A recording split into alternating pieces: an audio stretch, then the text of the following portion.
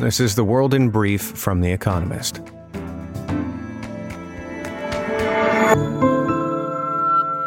Our top stories.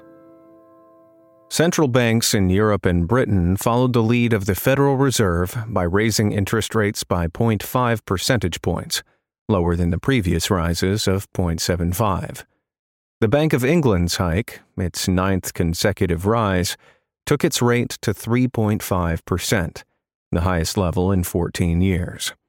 Meanwhile, the European Central Bank raised its rate from 1.5% to 2%, the highest since the global financial crisis in 2008. The ECB suggested it expects further rises to come as inflation remains well above its medium-term 2% target, even if it has reached its peak. Eurozone inflation was 10% in November, down from 10.6% in October. Economic activity in China diminished in November.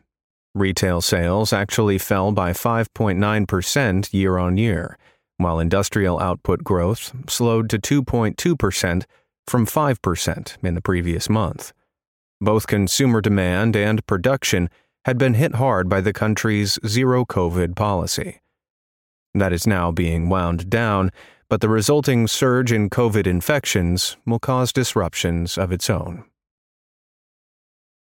Ukraine's President, Volodymyr Zelensky, said that 64 Ukrainian prisoners of war had been freed from Russian captivity in a prisoner exchange. An American citizen was also freed in the swap.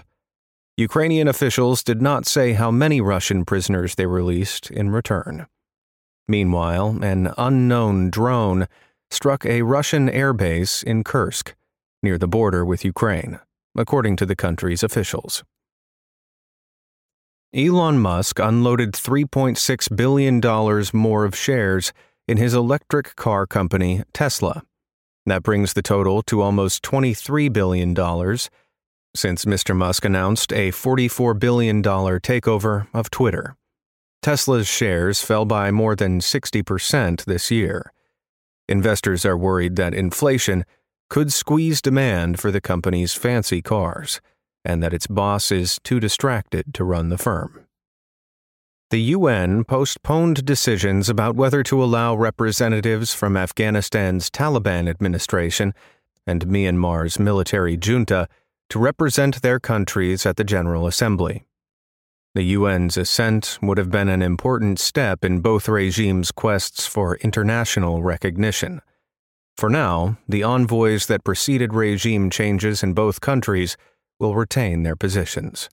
The UN will revisit the issue in 9 months. The Federal Reserve raised its benchmark interest rate by 0.5 percentage point. That follows 4 consecutive 3/4-point increases and brings the federal funds rate to a range between 4.25% and 4.5%, its highest since 2007. Jerome Powell, the Fed's chair, made hawkish sounds. The policymakers' median forecast is now that interest rates will hit 5.1% in 2023, significantly higher than had been expected, and that American GDP will grow by 0.5% next year. Football World Cup. France ended Morocco's historic World Cup run, winning 2-0 in the semifinal. France, the defending champion, will play Argentina for the trophy on Sunday. And fact of the day: 12,000, the number of new regulations introduced by the American government in 2021, a rise on recent years. And now here's a deeper look at the day ahead. Beefing up Japan's defenses. Japan's security policy will take a leap forward on Friday when the government releases long-awaited revisions to its national security strategy. Japan will codify plans to raise defense spending to 2% of GDP by 2027, up from around 1% today. At current levels, that would make Japan the world's third-largest defense spender in absolute terms. The government also plans to acquire long-range missiles that would allow it to strike targets in enemy territory. Both moves represent breaks in precedent in a country where pacifism has been dominant since the end of the Second World War. Big questions remain. One is what exactly the new money will be spent on. The other is where it will come from. Yet, strikingly, there has been no major domestic opposition to the government's proposals. A combination of China's aggressive posture, North Korea's increasingly brazen missile program, and Russia's invasion of Ukraine have convinced the Japanese that they can no longer afford to skimp on security. Life is still too dangerous for Indian women. Friday marks 10 years to the day since Jyoti Singh, a 23-year-old physiotherapy student, was raped and mutilated by a group of men on a bus in Delhi, India's capital. She later died of her injuries. A decade on, not enough has changed. In May, Shraddha Walkar, a call center worker, vanished in Delhi. She had previously told police that her partner, with whom she lived, beat and threatened to dismember her. He confessed to ultimately doing so last month. Most violence against Indian women happens at home. In a survey, 30% of married or previously married women said they had been subjected to domestic abuse. Jyoti Singh's case did lead to some improvement. Several new laws make the prosecution of sexual assault cases easier. The Supreme Court strengthened women's rights in several areas, and the share of the victims who reported sex crimes rose somewhat. But much more work is needed. Half of Indians say it is still acceptable for husbands to beat their wives. Until social attitudes change, women will remain in peril. The ANC's big meeting in Johannesburg. When the African National Congress begins its national conference on Friday, the arena will reverberate with old songs about fighting apartheid. Indeed, there is more to celebrate in the past of South Africa's ruling party than in its present, or future. After 28 years of ANC governments, South Africans are increasingly fed up with the party, which is expected to lose its majority at the next general election in 2024. At the conference, the party will choose its leadership to fight that election. Despite a recent corruption scandal, Cyril Ramaphosa, president of both party and country, is expected to hold on to power. His supporters say that if he can muster enough allies in top party positions, he will finally be able to pursue economic reforms and clean up corruption. Yet that is naive. Not even Nelson Mandela, the ANC's most famous leader, would be able to renew the party today. It is a machine for patronage, not for progress. Sweden inches towards NATO. On Friday, the Riksdag, Sweden's parliament, will discuss the country's defense budget. Sweden applied this year to join NATO alongside Finland, its Nordic neighbor, following Russia's attack on Ukraine.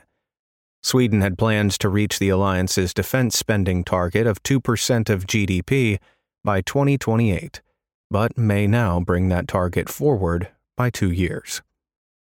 But the pair's NATO applications have been held up by Hungary and Turkey, two other members of the alliance. On Tuesday, after the EU agreed to let it access billions in aid, Hungary lifted its veto and confirmed its parliament would debate Swedish and Finnish accession in February. Meanwhile, Sweden has been courting Turkey.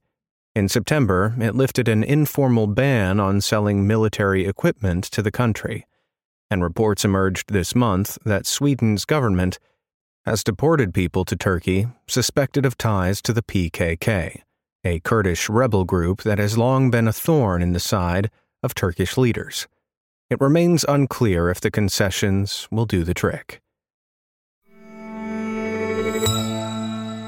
The sequel to Avatar finally arrives. On Friday, the long-awaited sequel to Avatar, a science fiction blockbuster released in 2009, will finally hit the screens.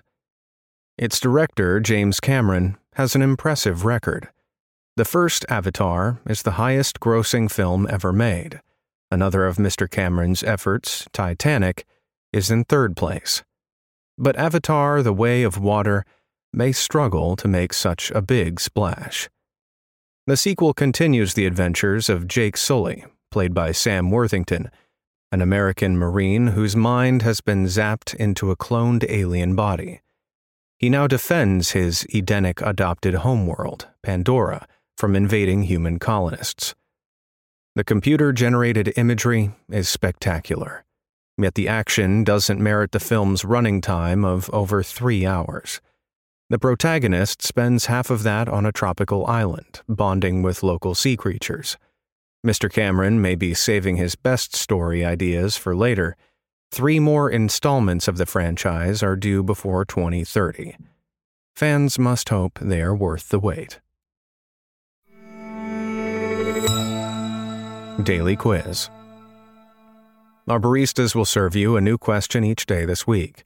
On Friday, your challenge is to give us all 5 answers and, as important, tell us the connecting theme. Email your responses and include mention of your home city and country by 1700 GMT on Friday to quizespresso@economist.com. We'll pick randomly from those with the right answers and crown 3 winners on Saturday. Friday. What hollow snack is often handed out to guests in Chinese restaurants after a meal? Thursday. Which lyricist collaborated with Richard Rodgers on the musicals Oklahoma and South Pacific? The winners of last week's crossword. Thank you to everyone who took part in our new weekly crossword, published in the weekend edition of Espresso. The winners, chosen at random, were Yumi Arima, Tokyo, Japan; Mark Weston, Warsaw, Poland; Trevor Ford, Thirlmere, Australia. They all gave the correct answers of South Africa, Sahara, Asset, and Asylum. Check back tomorrow for this week's crossword. Finally, here's the quote of the day from Arthur C. Clarke, who was born on this day in 1917. Any sufficiently advanced technology is indistinguishable from magic. That's the world in brief from The Economist, available 3 times every day of the week. You can also hear interviews and analysis from our journalists, including our current affairs podcast, The Intelligence, on your podcast app. And subscribers to The Economist have access to each week's full edition in audio. Just download the Economist app to start listening.